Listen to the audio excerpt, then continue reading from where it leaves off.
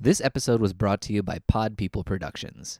To find more episodes of this show and others, please visit podpeople.me. It's podcasts for the weird at heart.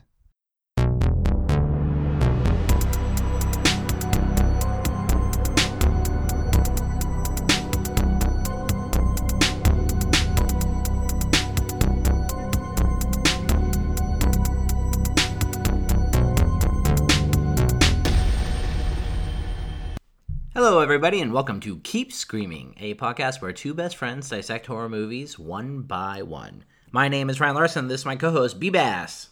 Hello. So if this is your guys' first episode, welcome. We are a bi-weekly podcast that takes one slasher movie, and we go over every aspect of the film, including history. We try to go kill by kill. There are definitely spoilers involved in every episode in detail, so if you don't want spoilers, go watch the movie and then come back. At the end of the episode, we rank the movies on our list, which you can find at our website, keepscreaming.com, and it is keepscreaming.com/the-list. So we rank all of those on a list. This will be our 17th movie, and we are trying to give you as much background as possible on the film while giving you our own insight into it. You can find us, like I said, at our website, which is keepscreaming.com, podpeople.me, which is our podcasting network. We are on Twitter and Instagram at ScreamingCast, and then you can always find us on Apple Podcasts, CastBox, and Stitcher. Rate, review, subscribe if you can. You can follow us personally on Twitter as well. I am at Ryan Larson, and B is at B, not B. So B-E-E, not B-E-A. And that is your information download. To kick off every episode, before we dive into the movie, we do a pop culture check-in so you guys can get familiar with what we have been watching outside of slashers, or even this week be watch the slasher. It is our favorite genre for a reason. So, we actually both watched a good amount of stuff this week, so I'll let B kick it off. So I watched Night School from 1981, which is on Shudder. Shudder, yeah. By Ken Hughes, who's like famous for doing Chitty Chitty Bang Bang and Casino Royale, but apparently the comedic one. I didn't know there was another one. Yeah. I'm not a James Bond watcher. Oh, the other one's really good. This one's okay. Chitty Chitty Bang Bang's really good, though. Yeah, apparently it's Ken Hughes and like 5 other directors for Casino Royale, which I thought was kind of weird. But anyways, Night School is a Boston police detective investigates a series of gruesome decapitations of various college co-eds committed by a helmeted, black leather-clad serial killer, which leads him to suspect a well-known anthropology professor as well as his female live-in assistant. So it's like an American Giallo. Yes. Like 100%. Isn't it filmed? Was it filmed in Boston? Uh-huh. Okay. I believe so. Okay. I mean, it takes place in Boston. Right, yeah. But like literally gloved. The killer is not really, revealed till the very end. Very soap opera-esque, like twists and turns, very romance-driven. It's super fun, really good. And I love the decapitation motif that they keep throughout the film. Which I really a lot of fun kills, cool costume for the killer. Just a lot of fun. Definitely like a solid thing that I saw, like when I was looking it up on Twitter and stuff, people have been like requesting to get this, to be able to see it for like years and years, so it's kind of cool. I didn't know about it until I think they talked about it on Shockwaves, or Turek. Yeah, Turek tweeted about it, and I was like, oh yeah, I gotta watch this. So as soon as it went up on Shudder, I watched it. Really liked it. Definitely, I mean, right up any slasher fans like alley. Super good. So that was a lot of fun. A couple weeks ago, I watched A Killing of Sacred Deer, which I talked about. And so I went back and watched The Lobster by the same director, Yorgos Lanthimos, from 2015. Super Greek. Uh-huh. The most Greek. This one, like, seriously love the plot of it so much. So, in a dystopian near future, single people, according to the laws of the city, are taken to the hotel, where they are obliged to find a romantic partner in 45 days or are transformed into beasts or animals of their choosing and sent off into the woods. So he's so fucking weird. It's really weird. So I love the whole idea about it. It's, totally dystopian, making a lot of commentary about how we view relationships and being single in our society. All of that's great. This one, I mentioned I didn't really find Sacred Deer funny. This one I was laughing a lot. It definitely like got the humor a little bit more in this. It's like super absurdist. Yeah, I thought it was really funny. I super liked it until the third act, and then it really like dropped for me, and it was definitely telling like a different story. Yeah. Which was fine. It was an okay story. I much preferred the first two acts. So I ended with and this one's way less horror. I think Killing of a Sacred Deer is like sci-fi. Yeah, it's a dystopian sci-fi film. Colin Farrell's great in it, though. Oh, he's Colin Farrell's in this one again. So I did really like it. Rachel Weisz. I always like her too, and I forget about her. Yeah, until she's in something. Yeah, she'll just be in something. I'm like, oh, I like her. Yeah, in she's things. good. So yeah, I mean, I think he does a really good job at picking really great actors. So there's no doubt, and painted like a really interesting world. And I'm a fan of dystopian stories for sure. So he's a really interesting director. Like, it's exciting. Killing of Sacred Deer, I don't think it commercially did like great, but it did so well critically. Like, he's definitely going to have more movies. Yeah, and I think it was just it took what he did with like The Lobster and really was like, all right, now I'm gonna like, he seems to be getting better. Yeah, and I'm excited to see what he does. Yeah, and I also wouldn't mind if he used Colin Farrell again. Me either. He's drastically different in both movies too. I mean, same. The line delivery is exactly the same in both films. Like the style of being like really short and direct and like not a lot of emotion to your dialogue. So that's similar, but the characters, I mean, worlds apart. Yeah. You don't even I didn't make any association between the two characters at all. Yeah. Even though their dictation really is similar. I think Colin Farrell's really underrated. He gets overlooked a lot too. Agreed. Yeah. I loved him in True Detective and in Bruges. If you guys haven't seen In Bruges, that movie's fantastic. In Bruges. Yeah, that's how it's spelled Bruges. So it's Bruges, but it definitely looks like Bruges. Bruges. Every time I say In Bruges. But that movie is great, and that one's really good too because he's like full comedic chops in that. So loved it. Yeah, really good. I finally reached season 3 of Dawson's Creek. Nice. I had to take a break in season 2. I think I got like 15, 16 episodes into season 2, and I was like, all right, I gotta quit for a minute. Yeah. Got past that. Season 3 hit, and it is like, I discovered, the first time I ever watched the show, and the only time is, back when USA and TBS and TNT would play reruns of shows like this, just like Gilmore Girls and any One Tree Hill, any shows like teen shows like this, they would get syndication rights to. They'd play it, and the amazing thing, like pre-streaming, is that they'd play an episode a day, and they'd play them in order. Yep. And so the first episode I ever caught was actually like 2 or 3 into season 3. And then I started, and then I had a TiVo, right? And so I started recording it because I was like, "Oh, this show's cool. I like it." And then I old-fashioned binged it and watched 1 episode a day, Monday through Friday, until I went through the entire series. And then I just never started over. Right. It's the only time I've seen it. So I've actually never seen season 1 and 2. But season 3 I love because it's definitely more. Which is interesting because what I read is that this is Kevin Williamson left this season, so he's not involved. And they definitely take it like pure high school. They kind of leave the parents alone, at least in this first half of season 3. It's all about like pep rallies and football and way more high school orientated, and I love it. I think 3 is it's Jen's hair is short, right? Yeah, I mean, or is it? It's not super short. That's 2 where it gets super short. Oh, Michael Pitt is in it. Oh, Michael yeah, Pitt okay, appears. I know. I love it. It's okay. so good. Yeah. Anywho, it's awesome. So I'm really like loving it and like getting really back into it. I think season 3 is where it hits its stride. Yeah, it's hitting all the right teen soap notes. It's found its footing. 2 gets a little heavy.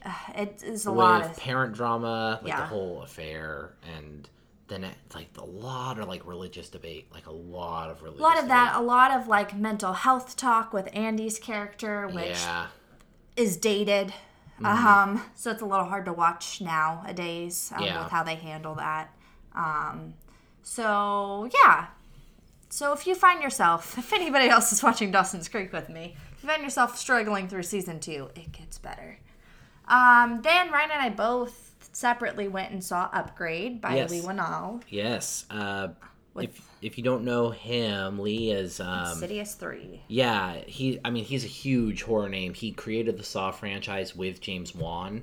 His name just doesn't get mentioned as often, but they created it together, and then he's written all of the Insidious movies, I think, but only directed the third one. His only other directorial is Insidious. Yeah, so he's a really interesting guy, and it's just like crazy that someone was in it for so long, was in the game for so long before they decided to get in the director's chair, and then even then, like, and 3 did well, but it still took a while for him to make Upgrade. So he's very like I think he like really works on his stuff, which I like.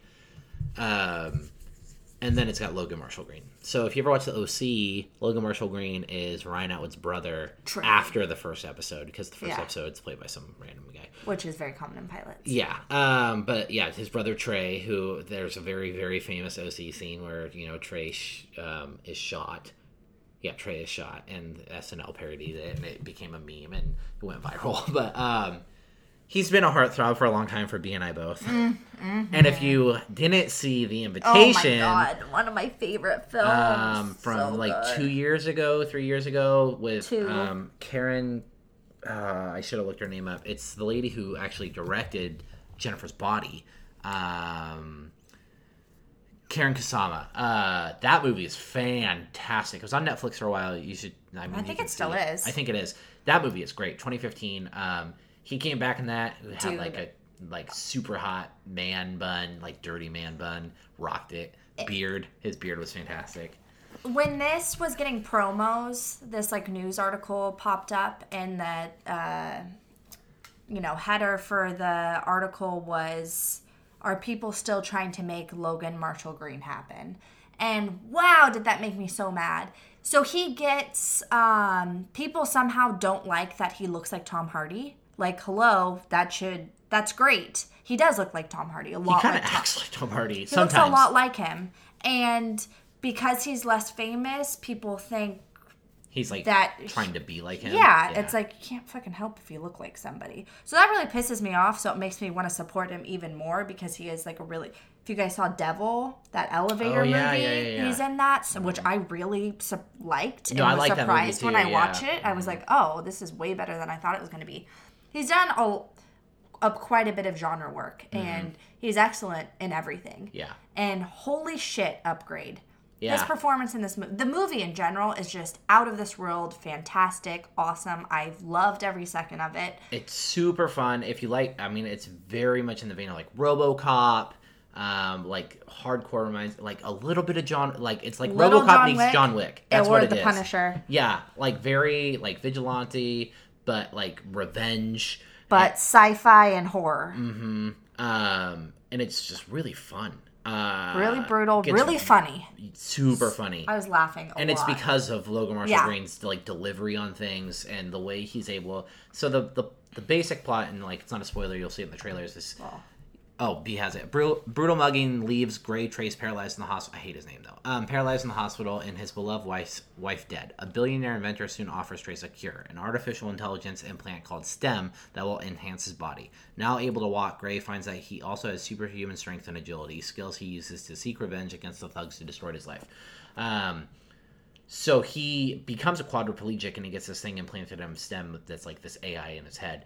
And I think... something that he won't get any credit for is the physical humor in this. But he often has to like really struggle because STEM will like turn himself off, and then he loses all function of his body, or like he chooses to like turn it off. That's so funny. So there's a lot of like really good physical gags in this, but it's very witty, like very banter based. He's And basically has STEM speaks to him. He has a voice, and so he essentially has to play two characters. who voiced them? I don't know. Did you look it up? I don't know. I'm gonna look it up. So he's basically playing two characters, him and STEM. I was just really impressed by his ability to be so charming as this character and yet so tell such a dark and it's just all over the board when Yeah. it comes to storytelling. It's interesting because, like, I thought it does, like, pull from a lot, but it still manages to be, like, original. Mm-hmm. And the performances are really good. I mean, he's, like, easily the best in it, but the main bad guy in it was really good, too. Benedict Hardy as Fisk was really, like, creepy and good. It's just a fun movie. Like, it's really just a fun, like, turn your brain off and enjoy. You don't have to think too hard. There's a couple twists that you probably, like, there's one twist you'll see coming and one you won't. I think it sends... I mean, you can definitely, like, the action and, like, the gore and everything, you don't have to read too much into and you can have fun with. But I do think it is making some interesting critique and giving you some ideas about our role with technology. Oh, yeah, definitely. No, if you wanted to, yeah. you could get real deep with this Yeah. movie. But you can definitely It gives just you go a in- lot. Yeah. You can enjoy You it on a take what base you want level with or a it. deep level. Yeah. But definitely worth checking out. And if you haven't seen it, again, The Invitation is also worth checking out.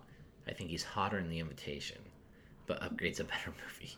I love me some Upgrade's long not even hair. a better movie. Upgrade's a more fun movie. Yeah, I was going to say, Invitation probably Is a top horror movie of that year for sure. Yeah, I that's loved The Invitation. Yeah, I hope that he keeps getting used Yeah. because he's really, really fun. And if he, like, stays with horror, that'd be great.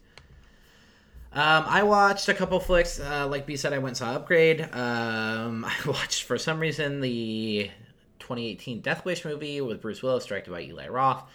I know Eli Roth is, like, a douchey bro guy. I mean, that's, like, the persona he gives off. And like him. also the, like, what you hear about him. But I've always enjoyed, I really like Cabin his Fever. movies. Yeah, I like I Cabin don't know Fever. And I liked... what's the other one he did? Knock Knock, No, I did not like Knock Knock. He did another Green one. Inferno. Maybe. Now I have to look him up too. His cameo in Piranha. I love his cameo in Piranha, and I love his bit in Inglourious Basterds. say. I mean, he's great in both of those. Oh, he presented a movie called The Stranger that I really liked. He didn't make that one though. And Hostel is okay. He produced the Last Exorcism movies, which I thought were good. He's produced a lot of stuff. yeah. And his bit Thanksgiving for Grindhouse was great. Yeah. But this movie is not good. It's just there's like two parts in it where you see Roth's like stamp on it, but other than that, it's just like the most paid by the numbers, super generic remake. Bruce Willis like sleepwalks through this thing. It's so... I heard that it's like Bruce Willis. It's like they're just like, okay, like Dude, he can't play this role anymore. no. You guys need to like his range of emotion is gone. Like there's his wife is murdered, and he's like so cardboard about it, and I just was like, I can't do this. And then even when he's like killing, there's like, I don't know. It was just it's just very bland.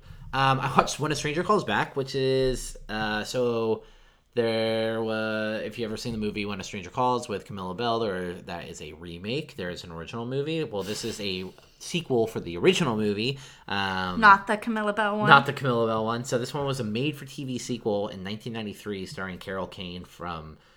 she's most famous for Taxi, but she's also in Unbreakable Kimmy Schmidt. She dated Andy Kaufman. Gotham. She's in Gotham? Mm-hmm. Yeah, sure. I quit that show. I quit that show. So early on. It was super... Ben McKenzie. It was super fun. I did not expect to give a crap about this movie, and it's like really weird and like... It's on Amazon, yeah. I keep seeing it. There's like this scene where the guy who the stranger, because like the big thing, I mean, he's calling, but the big thing is like he's breaking into the apartments in this one, and like there is a scene where he paints himself to look exactly like one of the characters' walls, and he's wearing like little Like- thong underwear so that it's like paint and like he's basically All the Hunger making- Games. Yeah, but like I mean, her wall's like black brick with like plants and stuff, and he paints himself to look like the brick and the plants. It's a little PETA. Yeah, or that Gaudier video. Oh yeah. So I actually in like the first scene too, like the opening scene is legit super tense, like really tense, like made me uncomfortable watching it. So I was very surprised by this movie. Then I also watched The Burbs because Elric from Shockwaves and also his other podcast, Pure Cinema Podcasts, and his co-host there, Brian Sauer, talk about this movie all the time. And I'd never seen it somehow. Tom Hanks, Joe Dante directed. Really super fantastic movie. It's a suburban comedy where basically like it's about this like small little cul-de-sac where Tom Hanks is pretty much kind of bored with his like suburban lifestyle, so him and his like neighbor friends start kind of looking for things to get excited about, and they start thinking that his next door neighbors are maybe vampires or maybe like murderers, or so all these crazy things are happening.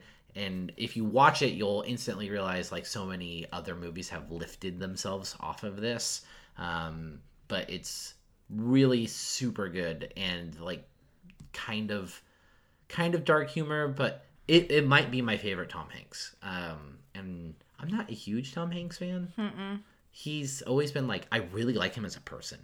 Like he seems like super nice and cool. Yeah, you know him? Yeah, we're friends. Oh, we yeah. hang out. He's I really fun. like his son. Yeah, Colin. You love Colin Hanks. I love yeah. Colin Hanks. No, and Way I mean, more than his dad. I like him. He of course he's Woody, so I'll love him forever for that. For Toy Story, He ain't no Buzz. that's true. Buzz is a better character, but I think it is my favorite version of him. Listen to us fucking knock Tom Hanks. I know, Like one God. of the most like Yeah. decorated, and celebrated beloved actors. actors of I all love time. Forrest Gump. Okay, Yeah, so me that's- too. There we go. There's and our I stamp. also really love Catch Me If You Can. So there we go. Cool. So those were our movies. We both watched. Well, B watched 3 and Dawson's Creek, and I watched 4. So pretty even this week.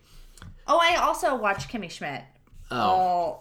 The whole season. Was it any good? Yeah, so way better It's than way better last. Way better than Because last last season was rough. Oh, it was rough. I quit. Like I got got 2 through- episodes in, and I was like, "This is bad." So I saw that the new season, season 3, 4. 4. Yeah. Yeah. Okay, so I saw season 4 was up, and I realized that I still had like an episode and a half of season 3, and I was like, oh. So I finished that.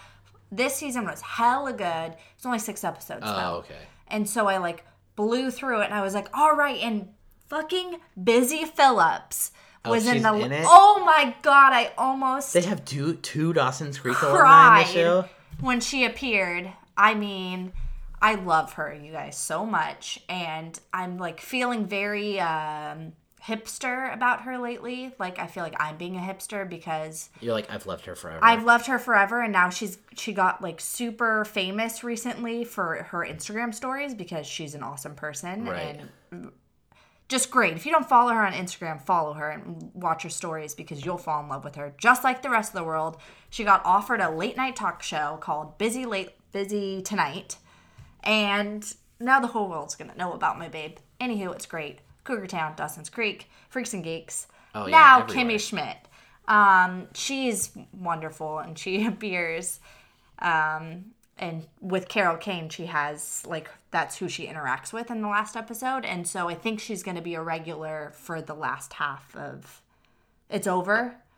So 6 episodes for this season, and then I think 6 next season. That's it. Show's Okay, over. gotcha. And so I think she's going. I know she's filming it right now. Anywho, man, it was really good. So if you had a hard time with last season of Kimmy Schmidt, which I think most of us did, I've seen the first season like 4 or 5 times. First season's so good. It's so good. Second season I liked too, or I liked as well. You know what bugs me on that show? It's fucking what's her face, You don't like her in general. Jane Krakowski. Yeah, Yeah. I like Jane Krakowski. I don't like mind- Titus. Titus also annoys me. No, that show But has he's this, better in this That season. show ran into the same problem 30 Rock did, but at a like hyper accelerated rate. Which is, and they're both Tina Fey shows, so I think it's a little bit what she does if she's given something in long form. she creates these characters that are really funny because they're like caricatures. Yeah. But then they become caricatures of themselves, and I'm like, oh, I can't like take you seriously anymore because like Titus is like so Titus. I'm like, Yeah. oh my, reel it back. That's why I had to quit.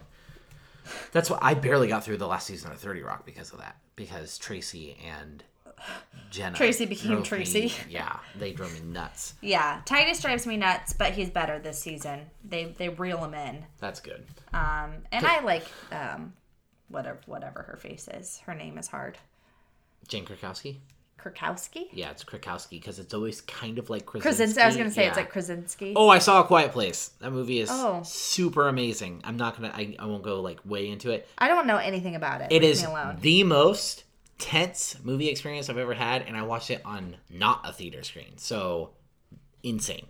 The movie we're covering this week is we're going back into the 80s. I know we were staying away from it for a little bit, but we wanted to kick off summer officially starts in 5 days. So we wanted to kick off summer with a movie that we both love, that we both also feel is very summer inundated, and that is 1981's The Burning. So The Burning is incredibly, it's like to me right on the precipice of being super famous. Like it's like almost Halloween and Friday, but it's not. But as soon as you become a slasher fan, when you reach out to people and you're like, oh man, what's a good slasher? Like, The Burning. Yeah, it's like Burning. I've seen all of Nightmares. I've seen all the Fridays. The What do I Burning. see? It's like The Burning. It's the first one I saw after I Same. like burned through like Halloween and all those. It's When like you start this getting into horror, that's and My Bloody okay. Valentine are like the first ones that like pop in Black Christmas. Those ones all pop up right around the same time as like these are the ones you need to watch. I don't watch it a lot because we don't own it. Yeah, and it's hard to it get. is hard to find, but also like I don't want to. Like I don't have the urge. To me, it's not as rewatchable as something as like It hasn't aged very well. yeah, and so it's also just like it's not as rewatchable as like There's something about Halloween and the Fridays, like the camp of the Fridays and the like masterclass of Halloween that make them a little more rewatchable. I don't even think Friday, like, you have so many to pull from, which is what makes Friday rewatchable. Yeah. But I think if it was just Friday the 13th, I don't think it's any more rewatchable than this is. Definitely not the first one. Yeah. I don't care for that movie very much at all. It's my don't least, care for like, that one of my least favorites other than Jason X. The synopsis is a caretaker at a summer camp is burned when a prank goes tragically wrong. After several years of intensive treatment at a hospital, he is released back into society, albeit missing some social skills. What follows is a bloody killing spree with the caretaker making his way back to his old stomping ground to confront one of the youths that accidentally burned him. So it's kind of, it's very much in vein of the slashers of the era. I mean, It's pretty much a straight knockoff. it's a Friday knockoff, Yeah. 100%. Friday came out in 80. This is 81. Yeah, May 8th of 81, so Yeah. like right at the beginning of summer. We're gonna preface this. Yeah. So this movie, B and I love this movie, and a lot of slasher fans love this movie. It is the first movie that Harvey and Bob Weinstein produced. It jump-started their careers. It made Miramax. Harvey produced it. He's titled as the creator because it is he wanted to get into the business, and he knew a horror movie would get him in because it was big at the time. So he's titled as creating The Burning. Bob is The writer. the writer, The screenwriter. It's the only script he ever wrote. He barely wrote it. I would say if you like were to find a script somewhere, it's like Framework probably. And B and I were trying to figure out because we hate Harvey Weinstein. He is a vile scumbag. He's a piece of shit. We don't want anyone to think that we endorse him or like are okay with what he has done or how he has acted or any of that shit, because he is, to me, pretty much like bottom feeder, like just an awful, one of the worst humans in like the industry and also just in general. The way he has abused his power for fucking decades.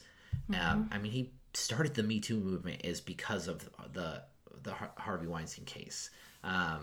So we did want to like at least, we're not going to just gloss over it and like not mention it because it does do something when you watch this knowing that. I think it makes some of the scenes particularly icky. A lot of them. Because there's some forceful man-on-woman stuff in this, which, but it's hard because it's the 80s. That happened a lot in these movies. So, but because you have this knowledge, you think of that in the back of your head. And I think what kind of Brian and I agree on, and we're not going to cement our thoughts on this and not say that our thoughts might change or that we might, have opinions that differ. But I think we're at the consensus that we are very happy that he has been exposed and can no longer make movies and use his power to take advantage of women and other people in general. However, he does have these films, some of our favorite films. I mean, Harvey in particular has touched some of the most wonderful and iconic movies of all time, including Scream, which is, just really, if you look at the movies that he's been a part of, there's some spectacular films in there, and that's really unfortunate. But we're very glad he can't make movies any longer. Yep. No amount of talent. I don't need his movies. I don't need anything from him if it means that's how he's going to behave. There's a lot. Unfortunately, there's quite a few figures in horror. Roman Polanski with Rosemary's Baby, which is regarded as probably one of the greatest horror films of all time. I think what really has solidified this is that with the Jeepers Creepers director Victor Salva, this issue really got brought up a lot because he's still making movies, even though he was convicted and went to jail for molesting a child and a child on the set of one of his movies. And he is, yes, he did serve his time, but he has been able to continue to make movies, and that movie would be Jeepers Creepers 3. Yep. So that if Harvey Weinstein came out next year and said, I'm going to be I'm going to make Scream 5, I would not watch that movie. I will no longer support anybody who has been convicted or anything that has not even convicted, come forward and there's been accusations against them. I will no longer support them, but I will continue to go back to their previous work and understand that it will be harder to love, but that it does exist and we can't ignore that. Right. But they should no longer be able to make movies. So that's the difference. Yes. And we are judging this from a movie, because one of the hardest things I think with all of this that always happens is, and you'll even see a lot of actors come out and directors come out, it's hard because there are this director and this composer and these actors still worked really hard on this thing that has become, especially in our circle, The Burning has become such a big thing. It's a cult classic. It is a favorite amongst most slasher fans, and I think you see that a lot, where people who do come out are don't punish these people, they were unaware and they were just doing their job. They still worked really hard on making this film. So we are going to do our best to judge this movie from the aspects we always judge our movies, which is how is it directed, how is the score, how does it work as a slasher. But we did want to at least acknowledge, in case you guys were wondering, because we know there are going to be unfortunately, there are just going to be a ton of movies that come into our scope that are Miramax or Weinstein Company or have the Weinsteins involved. But this one in particular, because it so has their fingerprints so heavily imprinted on it, we wanted to at least acknowledge it and let you guys know that we are aware, and what our thoughts on that are. So now you know. It was very small budget. Well, I guess the 80s. That's not a small budget. Not super small.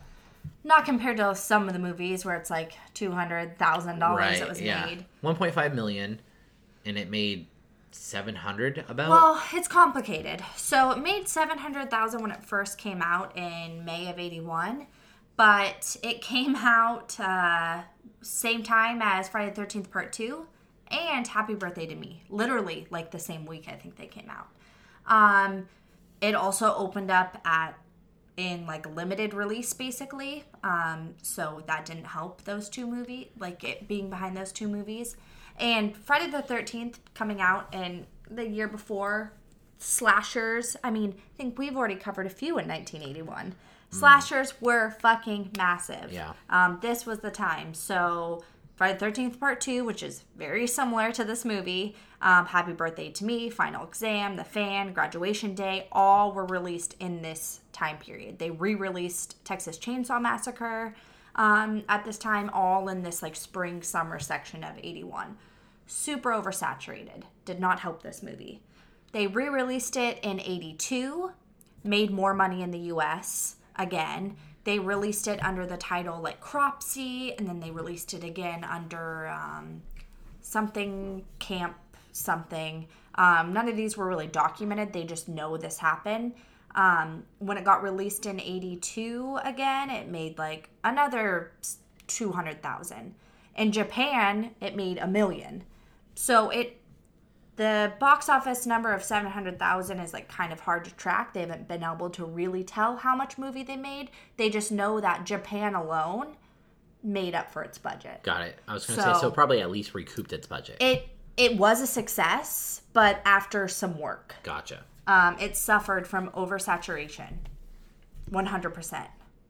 That happens a lot. Yeah. Especially with anything that becomes like, I mean, the slasher trend, and then again the slasher trend of the 90s. Mm-hmm. So anything, I mean, found footage, holy crap. Yeah. Like any niche genre, it's like once people realize like, holy crap, people like this, okay, we can make a bunch of these for cheap.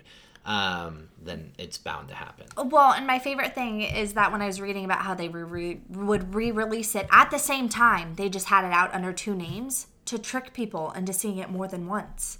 Because you could get away with doing that back then.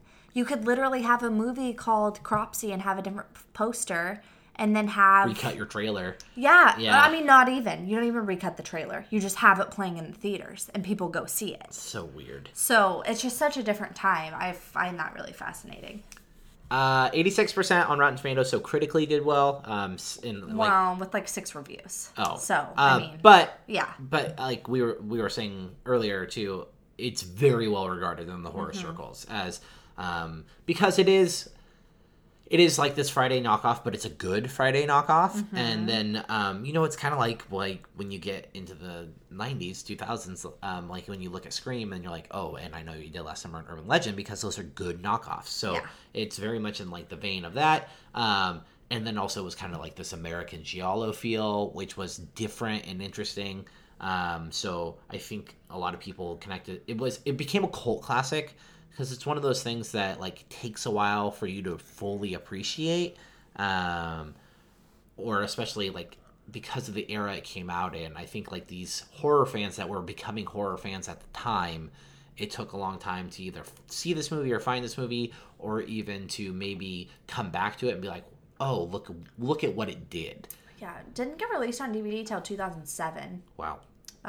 So I think Scream Factory put it out on Blue. Yes, they did. But it's all out of print. Yeah, so it's again hard to find. I think I originally watched it maybe like a Netflix DVD rental. Probably how I watched it. I know I watched it streaming. I think it was streaming on Netflix at some point, but when they used to have a ton of horror titles, which they don't anymore. Like 07, I think is when I saw this. And now if you guys don't have the Blu-ray or the DVD, we watch on YouTube. Yep.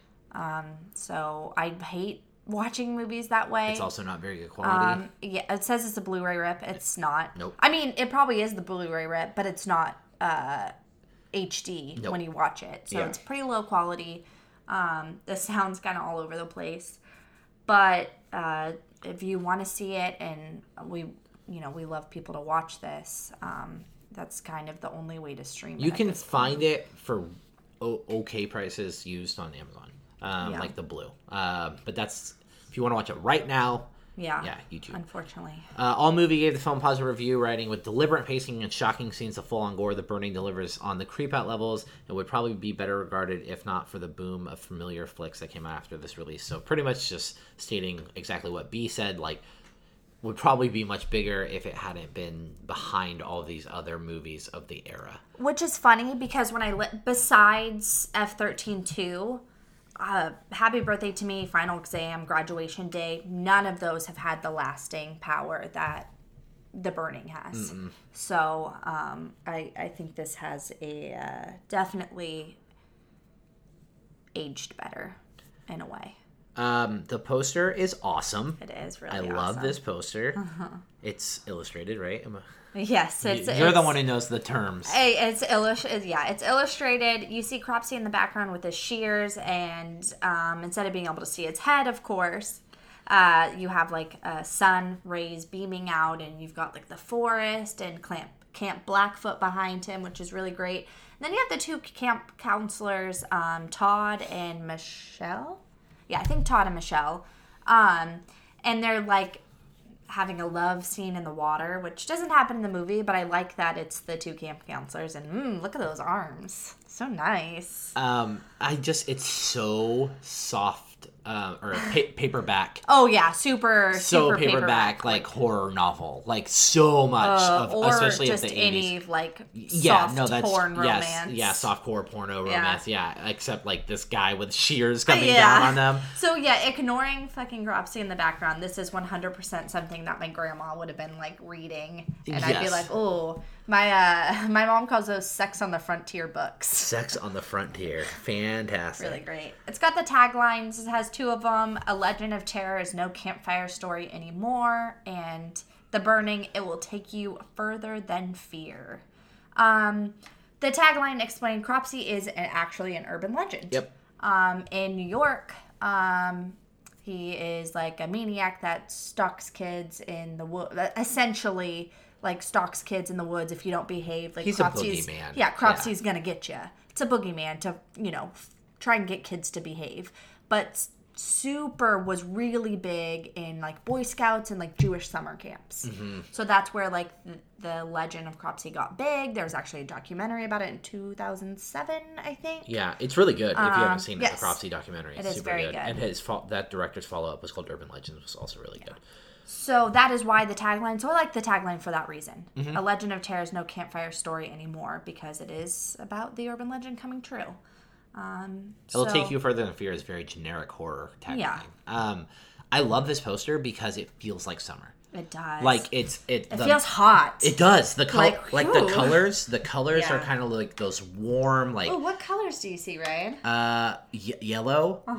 Red-ish, like a red-ish. Orange.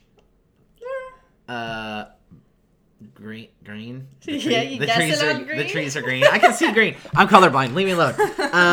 But like it feels like sweaty. Like this. Like, it does. Like you feel like you're at camp, and I like that about. Like I love even just like the outline of Cropsy's shadow in the water, like over the counselors. I think it's a very effective poster. Yeah, it's beautiful. Super 80s horror. But in general, just really well designed. The typography is nothing to get excited. It reminds me of like Fahrenheit 451. Yeah, 451. How it has like the title case and then the all caps burning. It's fine. It's got this like weird flame like boxed around it. Not very good. Don't love it as like a logotype, but whatever. Can't be too picky. The poster's beautifully illustrated and composed. The like right aligned tagline next to them sucks. I don't like that. It distracts from the rest of the poster. So ignore those. Ignore the typography. Is beautifully illustrated. The sequel, no sequels. Nope. Nothing. The Weinsteins went on to bigger and better things. Yep, they got pretty big after this. So the score was done by Rick Wakeman, and if that name sounds familiar to you, it's because he's like the keyboardist for Yes, which is like a prog rock, like a very famous prog rock band. He also like had a kind of side solo career. Worked with David Bowie a ton. If you are like into music at all, like you know Rick Wakeman's name. Like he's a legend as a keyboardist, 100%. I worked in a record store for many, many years, and I used to sell a lot of his stuff. So he did work on a couple films. So he's very famous. Yes, is a big band. Obviously, David Bowie is an iconic musician. If you're into music, you're going to know Rick Wakeman's name. But then he was into sort of the genre, and he did Creepshow 2, Crimes of Passion. And then when they re-released Phantom of the Opera in the 90s, he did an album to go with it. That's cool. Yeah, so that's cool. I don't love his score in the movie. When I listen to it outside of the movie, I like it more. Yeah. I don't think it was implemented well in the film. It's interesting. I was like listening. And that might be a time thing. I think it does do a good job of what we often talk about, like where, like it does a pretty good job of building to the kill. It does. Like those parts are super effective, but I agree with it doesn't fit. He's kind of like you said, and you know, he's a prog rock keyboardist, and it sounds like prog rock keyboard music. Yeah. So it doesn't fit super well. I think some of it works. Like if this movie had taken place, like I feel like in New York, where the opening scenes are, it probably would have worked a lot better because it kind of has that like underbelly New York kind of feel. Feels more urban. It does, and less not summer campy at all. Have you seen Deliverance? Yeah, a long time ago. Okay, so I watched this with one of my best friends, Derek, and my husband.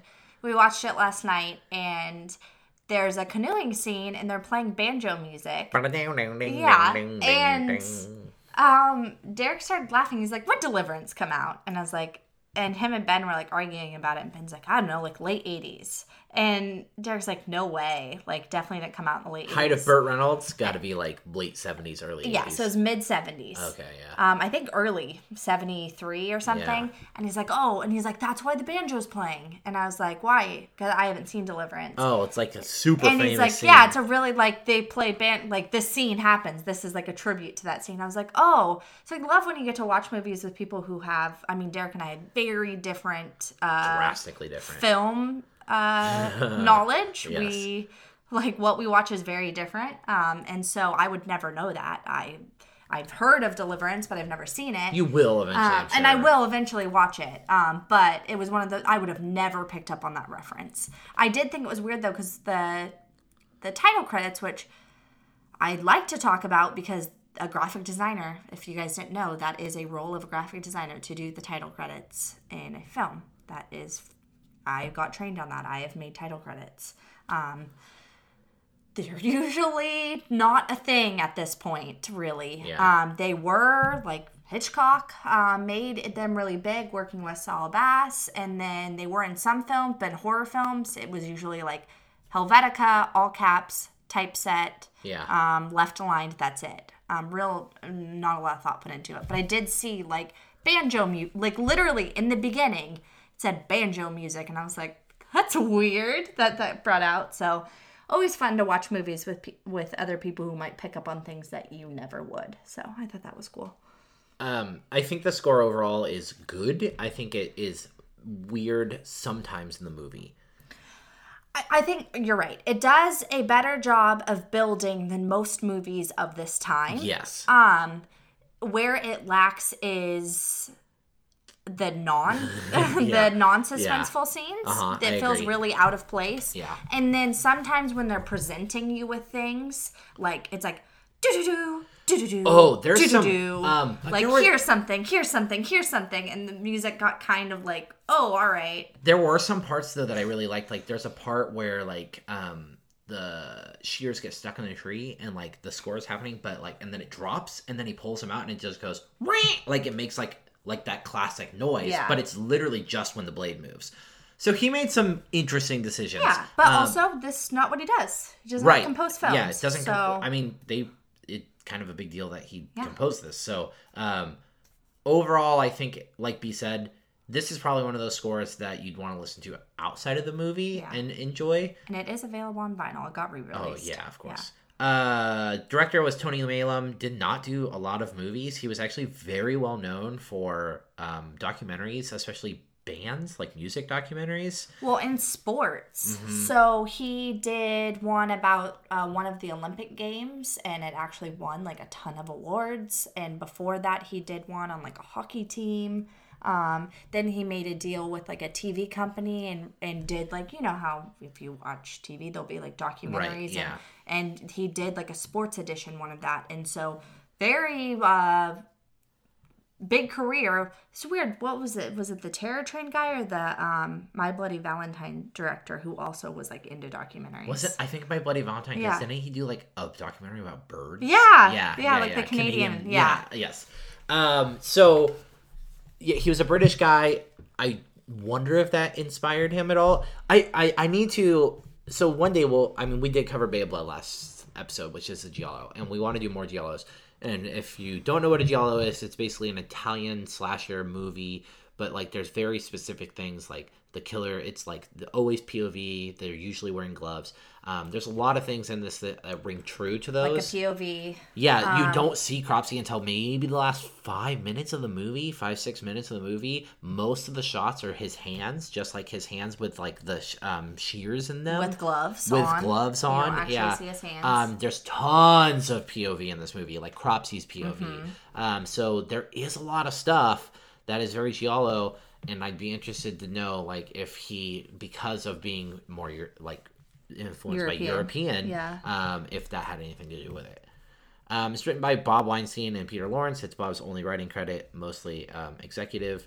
And then Peter writes horror novellas. I didn't look into this at all, so has he written anything big? No, I mean big in his world, but like he does like a Frankenstein series, like horror novellas. I think some focused on like younger audiences. So kind of cool. Like he's just a novelist. Yeah. Tom Savini did the special effects on this. And you can tell because it's Tom fucking Savini and he's just one of the goddamn best. Oh my God, he's so good. And so he was, I think it's in the Scream Factory Blue. He was interviewed for it. And he actually is very disappointed with how Cropsey looks because he had 3 days to do it.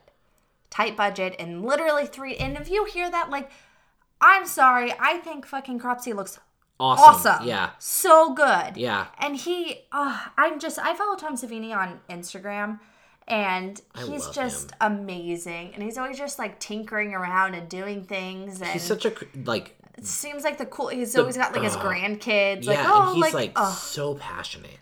Like, and like, I mean, just really paved the way for like this era of horror. And yeah, I agree with you. Like I watched this with my wife who doesn't watch a lot of horror movies with me. She will only watch the slashers because like ghost movies freak her out. And when Cropsey finally popped up, she was like, what the fuck? She's like, he's scary looking. Mm-hmm. He doesn't need a mask. Yeah. And I was like, I know. He's legitimately creepy looking. Yeah. And so it's 3 days, Tom Savini, really? Yeah. That's amazing. I know. And like, I mean, you can tell that it was rushed too, because there are some things that you watch and you're like, oh, this was rushed. But like the fucking scene where he cuts his hands off and his blood's gushing out. That's one of my favorites. Like it's gotta be in there. And then the scene where like the POV of the shears through the neck onto the tree, so good. There's just like so much cool, like really innovative stuff for like if you were to see it, like if this were to come out now, it's no big deal, but like back then, I mean 81. And what you see and what we watched on YouTube and what we've seen previously is full. It was cut. This movie was extremely cut down. Yeah. When originally released. Oh yeah. Like so, and that all got easily restored when it came out, even on DVD. Yeah. So I don't even think you can find a cut version, maybe. But anything that's been officially released has been the full version, which we're very lucky for, because movies like My Bloody Valentine, that's very hard to find. The uncut version, you're mostly stuck. Silent Night, Deadly Night was like had a lot of stuff that was cut from it. And like that never got restored, or they didn't have the originals, and that's not true with this one, which is great. But it's gory as all hell. Oh yeah, it's brutal. It is very brutal. Like I kind of forgot how violent it was, and like it's always a system shock too. I think when you go back to a movie because we're so inundated with violence and like seeing it, and like we just talked about, Upgrade is like a super hyper violent movie, but that came out this year, and like so when you go back to 81 and you see something, you're like, oh shit, like I forgot how brutal and like how still effective it is, and like there are certain things. It's almost like since the effects weren't as refined, it makes it more crude. Like the scene in the beginning where he kills the hooker and he's just fucking got yeah, and he's like just twisting it around in her abdomen, and it's she's like bleeding really out of gross out of looking. her mouth. Yeah. So there's some things where I think the crudeness helps it keep its impact. Also, I think it's widely known that imitating burns is one of the hardest things for any makeup or special effects artist to do. Doesn't matter what genre. And even the hospital scene where he reaches his arm out, like, it's so good. Yeah. Tom Savini is a master, and we are all lucky to be able to see his work. Absolutely. And especially in this film. And he turned down Friday the 13th Part 2 to do this, which is crazy. Yes. The cast is huge. There's so many campers. It's massive. I could go over this. We're not going to. No, there's some We're gonna standouts. highlight, Yeah. Jason Alexander, who is very, very, very famous as George Costanza from Seinfeld, is in this with a full head of hair. Yeah. Which is very alarming. I think that's Derek's first reaction. He's like, he's got hair. It's very weird to see him, and like, it's not fake hair. It's super weird because you like expect it to be fake hair. No, he's just very young in this. Yeah. So he's got a full head of hair in it. This is one of his early standout roles. I think it might be his first definitely his first film credit. It's Holly Hunter's first time Yes. on film, and she doesn't play. I don't even think she speak. I mean, maybe, but she's a not minor character. Jason Alexander at least like has. He's a main character. Yeah, he is in it for quite a bit. Has a lot of speaking roles. She barely pops up. Obviously, has gone on to become massively successful. Yes, Golden Globe winner, highly decorated, been in fantastic things. Recently, The Big Sick. Yeah. Oh, she was so good in that. Holly Hunter's great. I'm also one of those actresses I kind of forget about, and then you see her and you're like, God, she's so good. But everybody knows she's good. Yeah. Yeah. There is one other guy in here, and Fisher Stevens, who plays Woodstock, has gone on. You'll recognize him. He is a bit player in a lot of things. Like he'll show up as like. Unfortunately, he's in Short Circuit. He is. Yeah, he's in Brown Face in Short Circuit. Oh, yeah. Okay. That's Fisher Stevens, a controversy now is that he was put into Brown Face in Short Circuit to play an Indian man. Yeah. And funny enough, Kamal, who directed and wrote The Big Sick, talked about how he saw Short Circuit as a kid and thought he was brown and was so happy that he saw somebody he recognized, and then he found out it was a fucking white guy. You'll recognize it. He pops up a lot as like he's usually like the parent's friend in like movies. He made The Cove. Like he directed The Cove, which is very weird. Oh, did he? He's gone on to become a very successful director. Academy Award-winning documentary. If you haven't seen it, it's amazing and really heartbreaking. So about dolphins and them being killed. But yeah, that's what he does now. Like he still acts occasionally, but he has gone on to become an incredibly he had to make up for that poor decision in his career. So. You got some other, Brian Matthews is Todd, Leah Ayres is Michelle, Cropsey himself is played by Lou David. Most of these people you'll recognize from other 80s movies. This was a big enough movie that these people did other things. Right, exactly. No one other than those three really went on to have super crazy successful careers. There's not really a main character. If I had to pick, it'd probably be Alfred, Brian Backer, who plays the nerd kid that everyone picks on. It's really awkward because he's really creepy and in love with one of the girls, and so he kind of stalks her the whole time, and he peeps on her when she's in the shower. I'd say him and Todd are the main characters. Yeah, Todd is the other camp counselor. He's the really strong, can do everything. There's also this guy named Glazer, played by Larry Joshua, who really not the best actor, looks like a caveman. All the guys in this movie suck, except for Jason Alexander. He's fine. Jason Alexander doesn't do anything. Todd is fine. He's like your generic like white bread hero dude. Yeah. All the other guys fucking Oh my suck. god, they're all terrible. All terrible. They all like really force themselves on women. Ben, like after thank God the women always shut them down. They're like, no, I'm not ready. Go away. And like, but like that guy in the fucking pond when they're skinny dipping, I was like, holy shit, I hate this guy so much. No, but then you have freaking Alfred peeping on them, and Ben's like, I don't know who I want to die more. All the guys suck.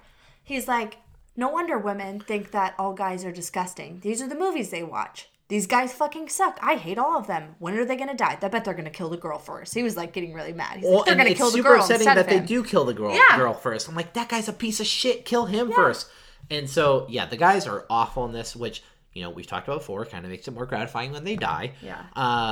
But I mean, you have to have that. And that's part of like the push and play with your killer and slashers, and what makes slashers so fun for, I think, everybody, but in particularly, that's one of the things Ryan and I love, is that you kind of go back and forth depending on your characters, rooting for your characters and rooting for your killer. Yep. Like, you have to have, if you only had characters you loved and didn't want to die, you'll never root for your killer. You're never going to root for your killer, and you're never going to want to see a sequel.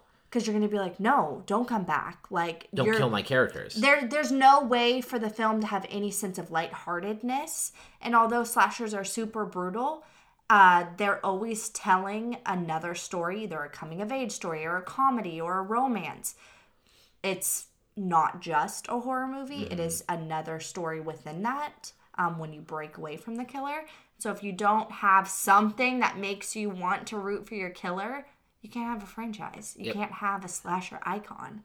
So you gotta have those scummy guys. Yeah, so you can be like, just have get to him, exist. Cropsy! Fucking murder him! Chop his head off! And there's like 4 really shitty, scummy guys in this. And it's implied that the rest suck too.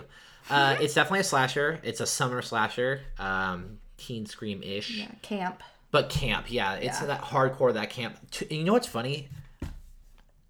When I say, like, when I think, oh, I want to watch a summer, I think this before Friday. Same. Because Friday never gives me that, like, camp feeling. Because camp doesn't exist yet. Yeah, or it's already over. Yeah, like, or the counselors are coming back to get camp started. And you know, I just recently rewatched all the Friday the 13th. And there is one actually that gave me. It's not a summer camp movie, but it's the one with Corey. The one after, because it's the one where he like comes back and it's like kind of a rehab, but like they're in the camp. Like it's all teens and like. And it takes place in the woods and stuff. It's the one after where it's Corey Feldman's character grown up. That one to me felt like an actual. I think it's been a while since I've seen that one, but I remember when I watched. What is the one with Corey Feldman? 4? No, not 4. 5. It's 5. 5. Yeah. I remember thinking like, oh, because they have like the more of like a party scene. Oh, you know what? No, that one does too. That one does too. I think that's the first one where I really felt like it had more of like a controlled environment. Yeah. Where you feel more like it's a teen Scream. Yeah. Get more teen. I mean, there's like one that is like all about a biker gang, which is one of my favorites, but it's not a summer like slasher movie That's to me. 4, I think. 3? I think it's I don't 3D. I can't remember. Yeah, sounds familiar. The iconic weapon is definitely the shears. It's the only weapon he uses, which is awesome. Yes, we love that. Yeah, love having a killer with one weapon. Well, okay. He does almost use a flamethrower. Yeah. A makeshift flamethrower. No, okay. So in that scene, I'll play like a typical girl card and say not really familiar with many weapons at all. Like, that's not my thing. And so I'm like looking at it and I'm thinking in my head like flamethrower or torch. And I was like, is that a flamethrower? I'm like, but it's not throwing flames. And so I'm like, what is that?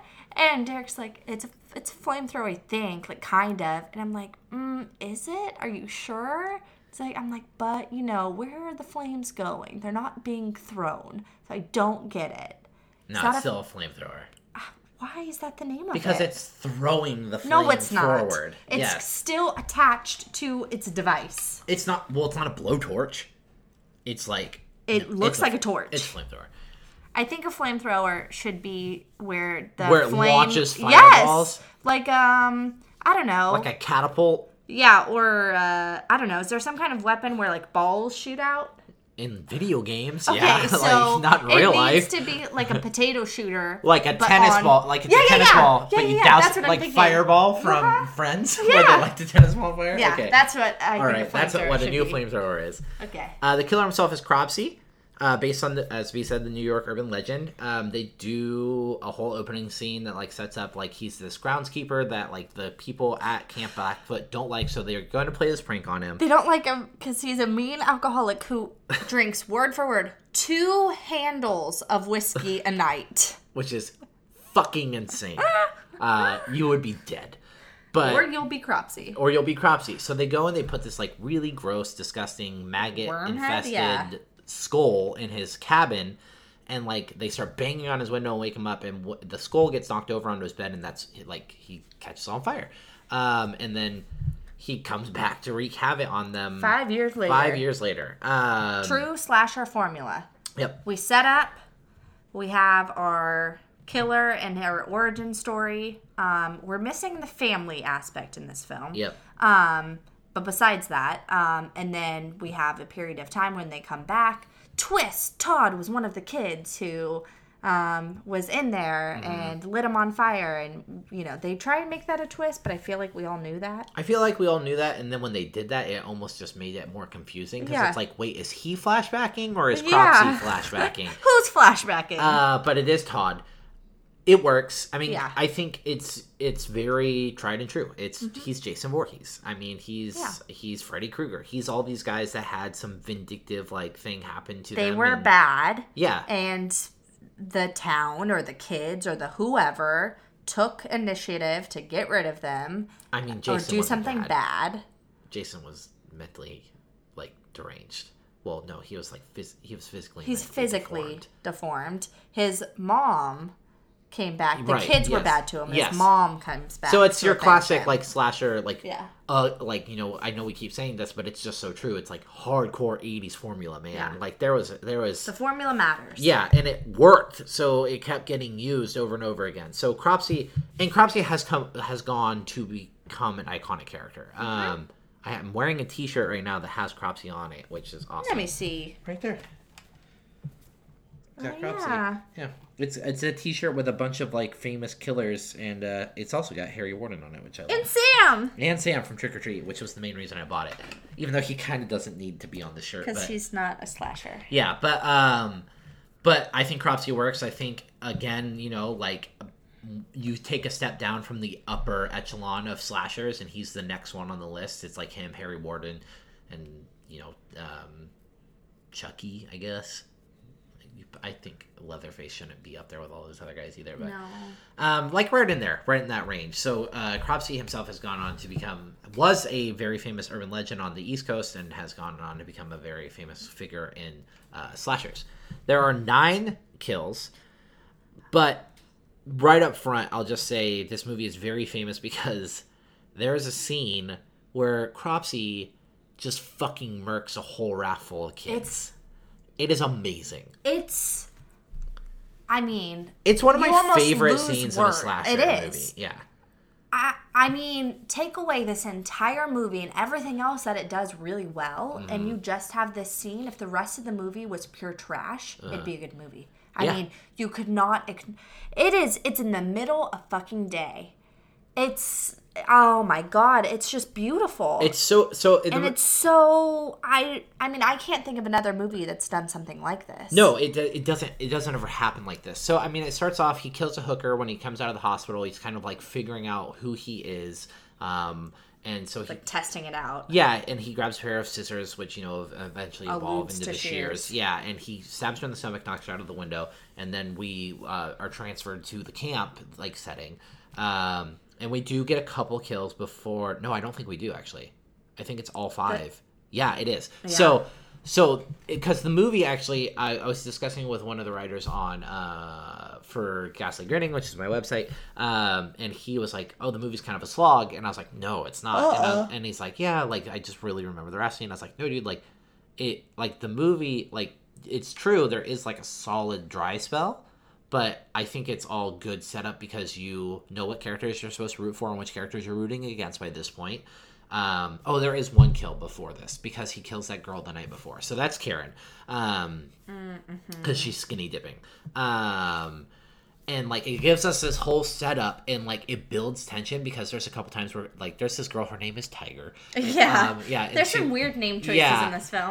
Tiger, Woodstock, well, there's a shower Glazer. scene. Yeah, there's a shower scene. You get the scene where Tiger's in the woods and Cropsy almost kills her. You get a lot of Cropsy, like staring at people. You also From get his like POV. yeah, there's also some like kind of red herring stuff because Alfred is built up to be this like weird character who like feels very ostracized and he's watching people. Potentially he might be doing things or Right. I'm not sure how he's involved. So Karen dies one night. She's skinny dipping. She like turns down the guy who's trying to hook up with her, and she like Cropsy spreads her clothes all out through the woods. So she finally gets them, and Cropsy stabs her, slits her throat with the garden shears. And then our next setup is the next morning. They're looking for Karen. They can't find her. They realize that their rafts are missing. Someone has cut their canoes. Well, so and like floated down river. yeah, aside to this, they're when they do like the building up and we have our quote unquote dry spell where we don't have kills.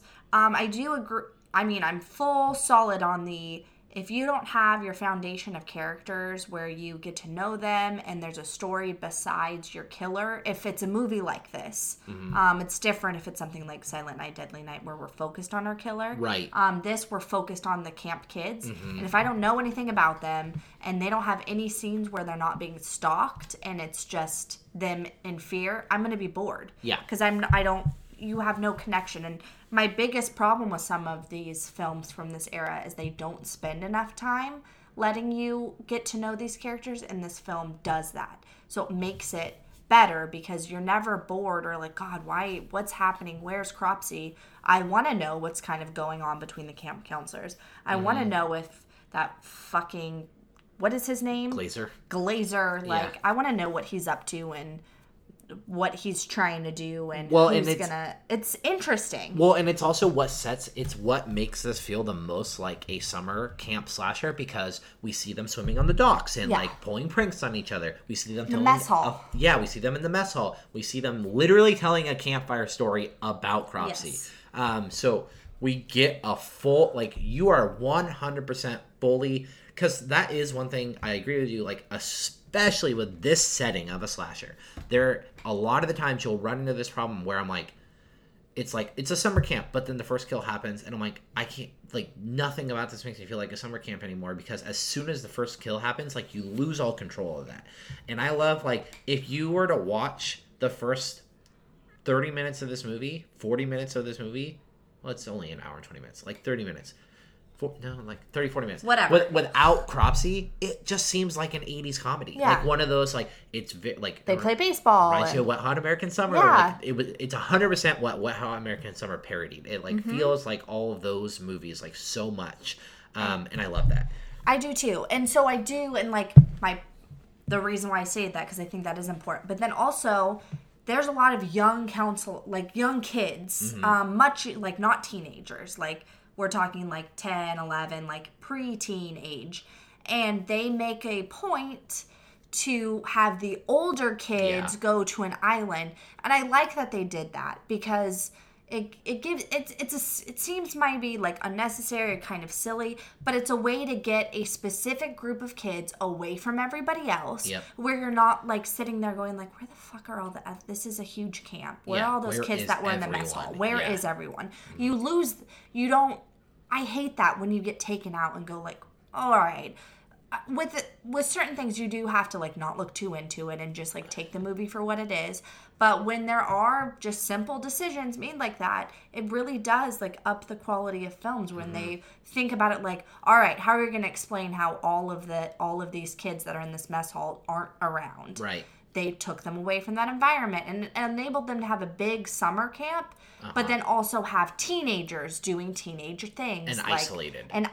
Yeah. And so I think that's what made the movie even creepier, because you're taking them away from this, like, fun camp environment, and they're going to, like, canoe out to this island, basically, and then that's where, like, all the shit goes down. So I think that's a really strong point of this film, too, and it's true. It does feel like any 80s, I don't know why the 80s were so obsessed with summer camp, but they were. And the 90s, too. Yeah. I grew up thinking, like, summer camp was a normal thing. Yeah, me too. I never went to one, ever. Well, okay. I had some friends who went to, like, summer camp during the day at the park. Right. And so but there was never, like, you're gone for 2 weeks. Two things. One, we're in California. We're on the West Coast. We're on the West Coast, and that's not really a thing. I think it's a very East Coast thing. I think it's a super East Coast thing. Like, remember Bug Juice on Disney Channel? Yeah, I love Bug Juice. Yeah, me too. So one, we are not on the East Coast. Two, we do not come from any sort of means. Yeah. So even if there was summer camp, we'd have to, like, qualify for the assisted program because our mothers are teachers and hella poor. Yeah, that's true too.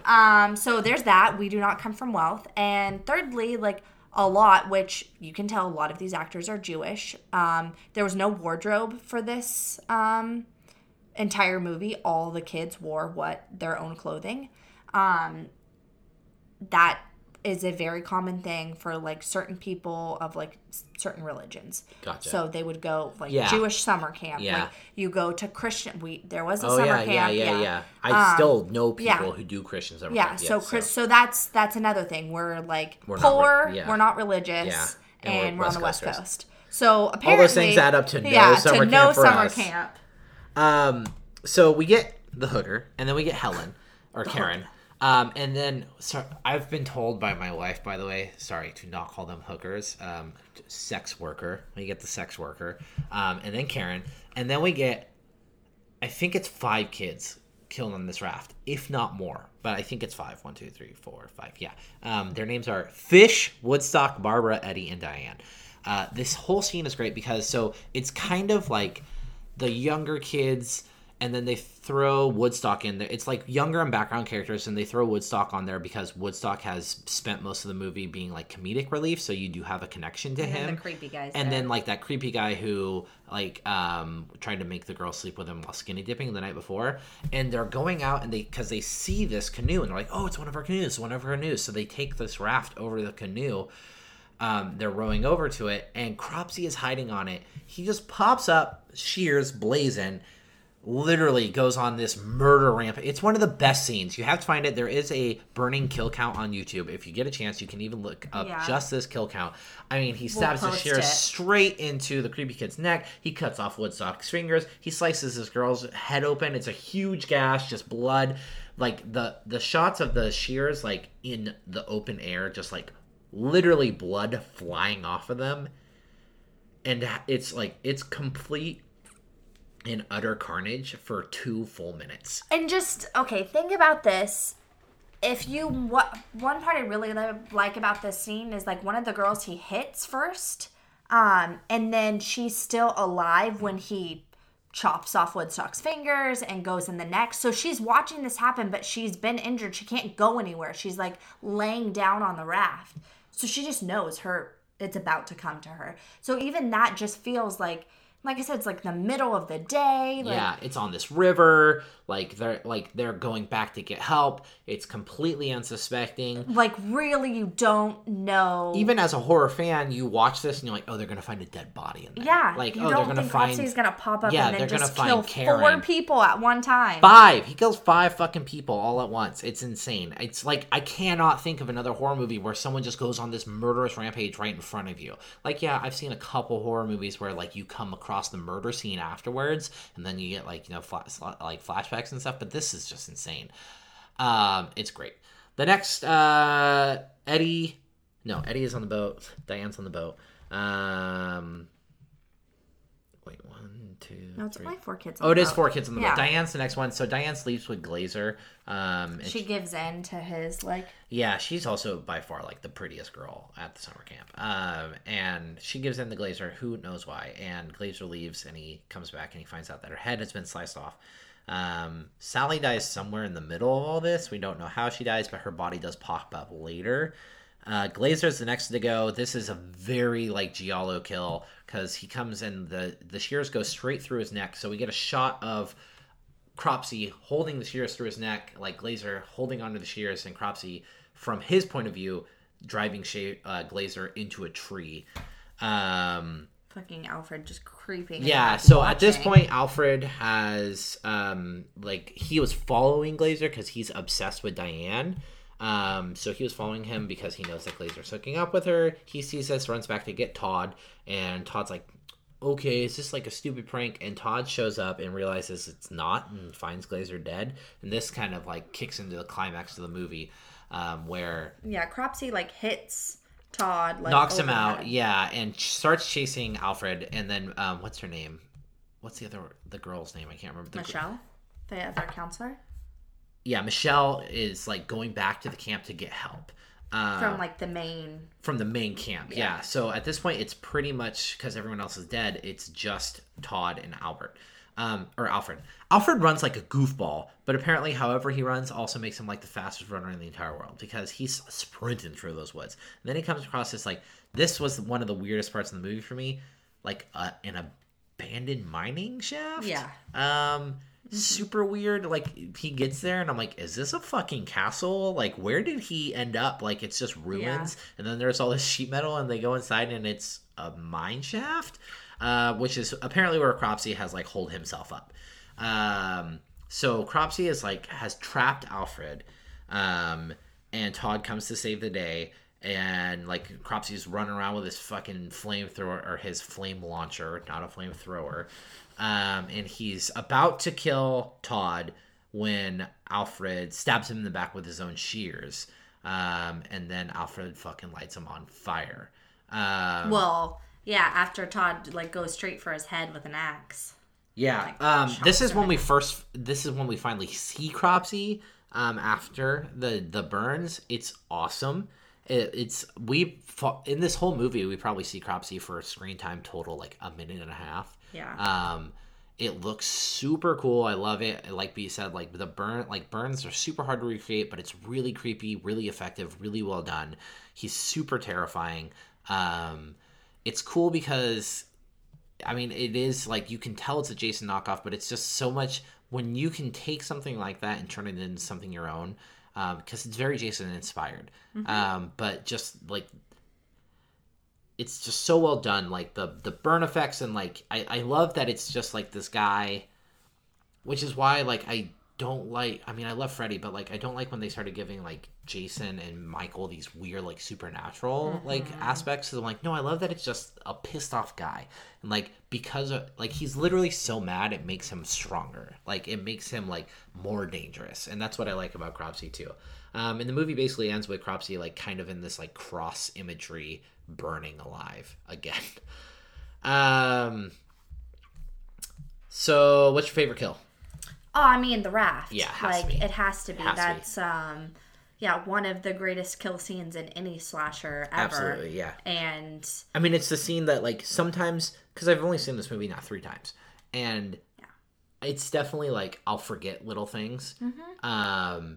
That scene never goes away. No. I'm always like, oh, like I didn't tell. You get excited. I wanted to actually, like, I was like, what's her reaction gonna be? Because she has watched enough horror movies with me to be like, was there a fucking dead body in there? Yeah. And then, like, Cropsy fucking pops up and she was like, holy shit, he's in there?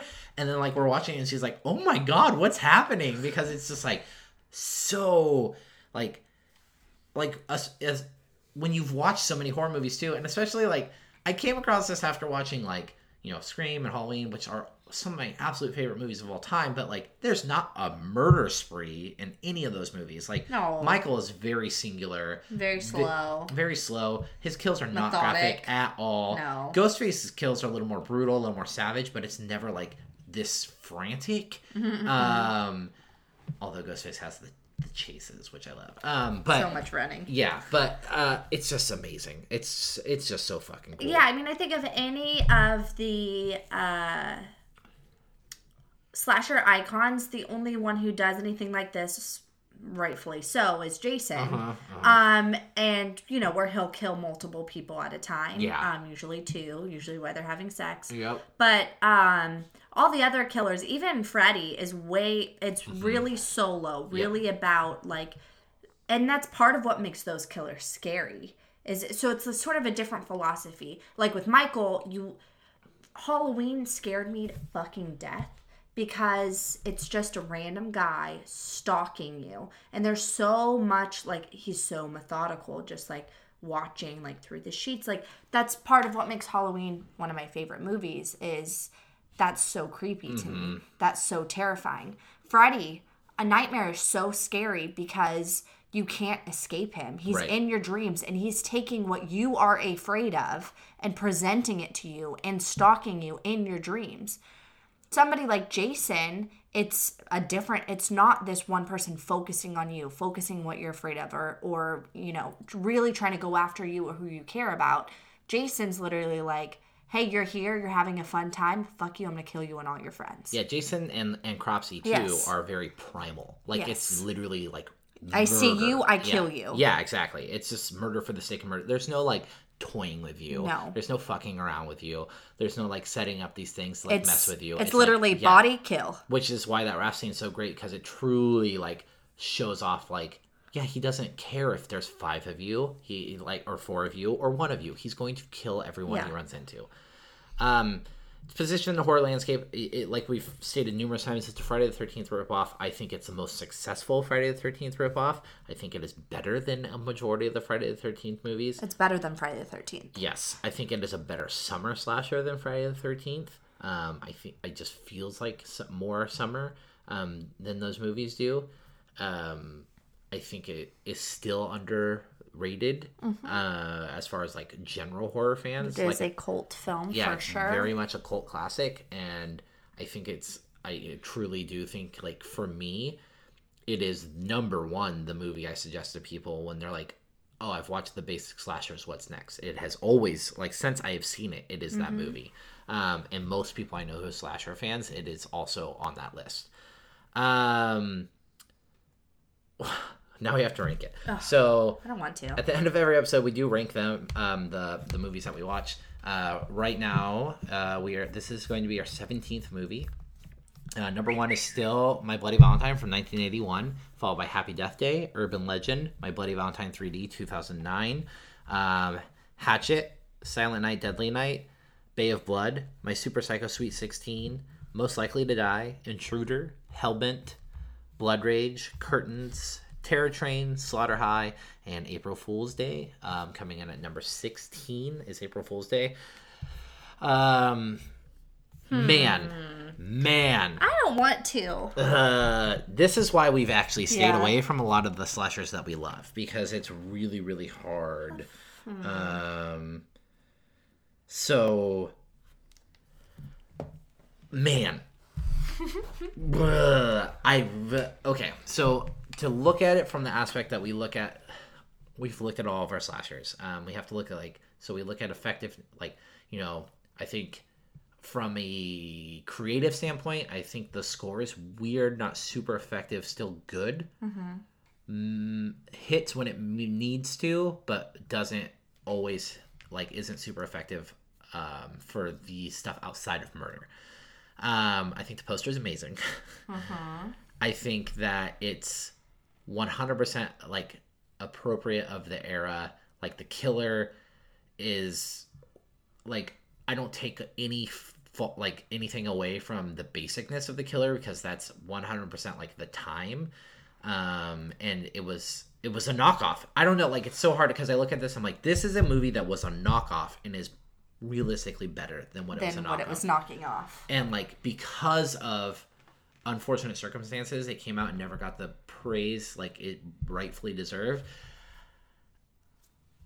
I think the killer's awesome. I love Cropsy. I love that he has an iconic weapon, and it's super effectively used. Great background. Yeah, great background. Motive. Yep. The kills are awesome. Spectacular kills. Yeah, the kills are just super cool. Even, like, outside of the raft kill, special effects. Yeah, and makeup. I think, man, it's really good, and I really want to put it at number 2. Yeah, it has to. Okay, I put it. It's so like there are so many things we talk about when we've talked about these movies, and like when we really start like getting into the nitty gritty, we'll start like nitpicking at things like, well, what was like the killer, like the motive here and the motive here, and like these things. But like also, I think the POV in this movie is something we haven't gotten a lot of, and I think that's really great. Mm-hmm. And I think it makes, because we don't see Cropsy until the very end, I think it helps build the creepiness of him. yes. I love that random hospital scene that we get for like a minute. Yep. I think that really helps. Like, you be kind of like, well, what the fuck does this guy look like? What had happened? Oh, and the scene after where he like goes with the prostitute and like he's wearing his trench coat and he's wearing his hat and he's in the shadows. I actually thought the music during that scene was great. There's like the lightning effect, and she finally sees him and she's super creeped the fuck out, and she's like, "What are you?" We always talk about, like, do we care about our cast? Did they matter? Like, our survivors, we don't really have we have a final boy. So that was I did read when I was reading up on the movie. It's interesting. Like, one thing that the writer wanted to do was he wanted a final boy instead of a final girl, just to kind of flip it on its head, because he didn't want it to be a complete like 100% send up of Friday. So he's like, well, what's a little different? We'll make it a final boy. And so Alfred is a super creep. And it's not like I was really rooting for him, but we do get, it's Alfred and Todd. So and Todd's really likable. Todd is incredible. I agree. He's super likable. He handles, like, he's trying to help Alfred out. Like, he's disciplining him, like, as a counselor and as a mentor, and being like, hey man, you can't fucking do this. You cannot look at girls in the shower. Yeah, he's like, this is weird. People. This is creepy. You can't like, do this. But I get you're being bullied, and like, I want to help you out, and you've got to talk to me. And he's very respectful to Michelle, the like other counselor, who maybe they're involved, maybe they're not. It's kind of like, obviously he has a lot of respect for her. And so, like, really, he's like your good old boy. And it's funny because, like, iconically, Nightmare on Elm Street 2 tried to switch it up and have a final boy instead of a final girl. And everybody thought he was gay. And they treated him, the character who plays like the final boy, is still a final girl, just a male, where they don't do that with Todd. They really make him more masculine. It's like you said, he is the good old boy. And it's, I think what they do is interesting because like Michelle survives, so we do technically have a final girl, but she's never our final. There's a lot like, of survivors. Girl. Yeah, it's a huge camp. Only 9 people are killed. Right, but our 3 like campers from the main group that we watch are 2 guys and a girl, and Michelle's barely involved. Like, realistically, Todd and Alfred are our final boys. And Alfred is like this, you know, like he is the nerd character. So they do flip things a little bit. They gender swap things a little bit, which is interesting.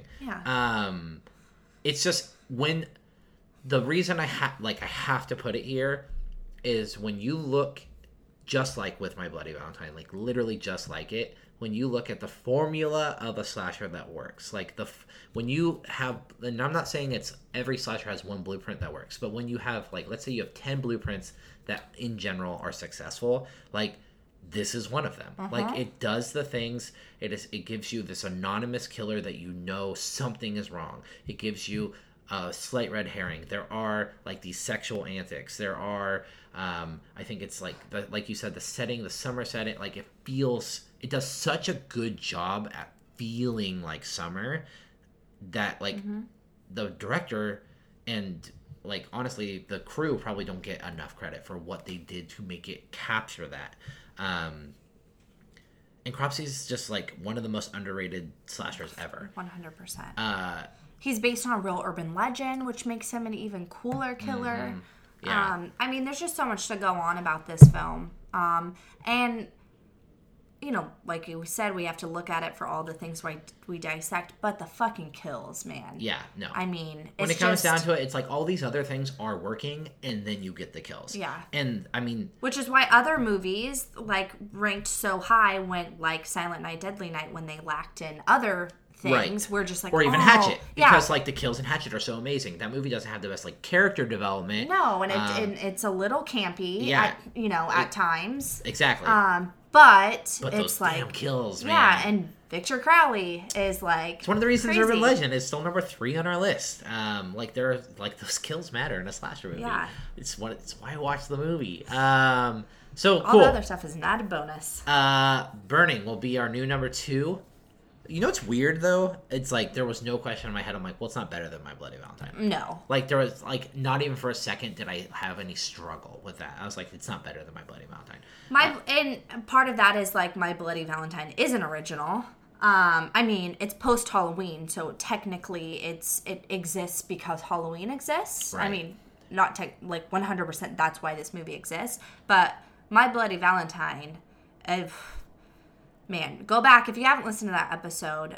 Both Ryan and I were very surprised when we really dissected it and knew we really liked the movie, but just didn't realize how excellent it was and how important it is to the slasher genre. And that's why although The Burning does do that formula great, My Bloody Valentine is the creator of that formula and really pinned it in every perfect way possible. So it's just that movie. It's going to be hard to beat. And the kills on both of those, though, like I feel like the kills in both these movies are particularly brutal. Yeah. Which I think that's part of the reason we always drift back to the 80s, because the 80s did that a lot. And I mean, honestly, that's where most of our slashers are from. Yeah. So we all, I mean, obviously they exist in other departments, but we'll spend a lot of time in that decade. Yeah. We're probably going to head back out, but we had to touch on. No, I mean overall, like when we're finally said and done with the podcast, who knows when that'll be? But when we look, it's going to be mostly like 3/4 of this is the 80s. Cool. So The Burning will be our new number 2. Again, you can find that at keepstreaming.com, and then right up at the front or at the top, you can click the list, and we have our whole list there. We don't know what we're going to watch. We have a couple suggestions. Our producer and friend, Brennan Klein, who also hosts the Scream 101 podcast, suggested Psycho Beach Party, which neither of us have seen, which I guess is kind of like a send-up of numerous genres, but slasher is one of them.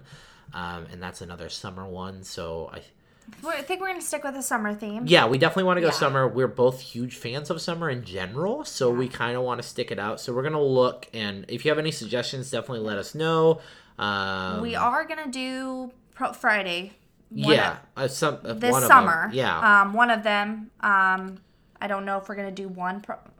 We don't know. We haven't made that decision if we're going to jump around or if that's possible, if we can do that and it makes sense. But for sure, we're going to get to Friday this summer. We are going to start integrating these bigger ones like The Burning, because I know we've been doing a lot of like less known ones. Yeah, give props to B, because we were like, what do we do? And she texted me finally. She's like, fuck it, let's do The Burning. And she's like, it's summer. Let's do it. And I'm like, cool. It was literally 100 degrees on Tuesday. Like, we're ready. So, we're there. We're also, I got on Ryan this week. We're both really busy people. We have like a lot going on in our life. This one over here in particular just like takes on a ton of shit.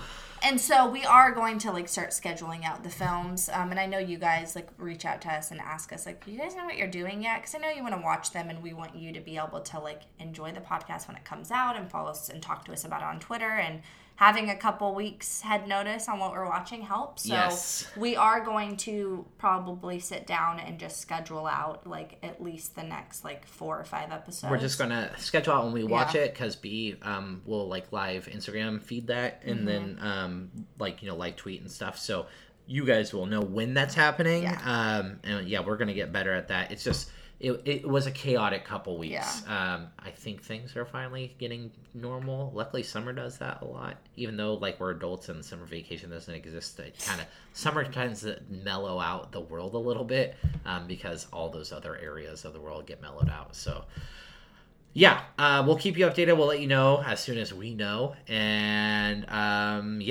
just follow us on all the social media and rate and review us and subscribe if you haven't already. And until then, keep screaming.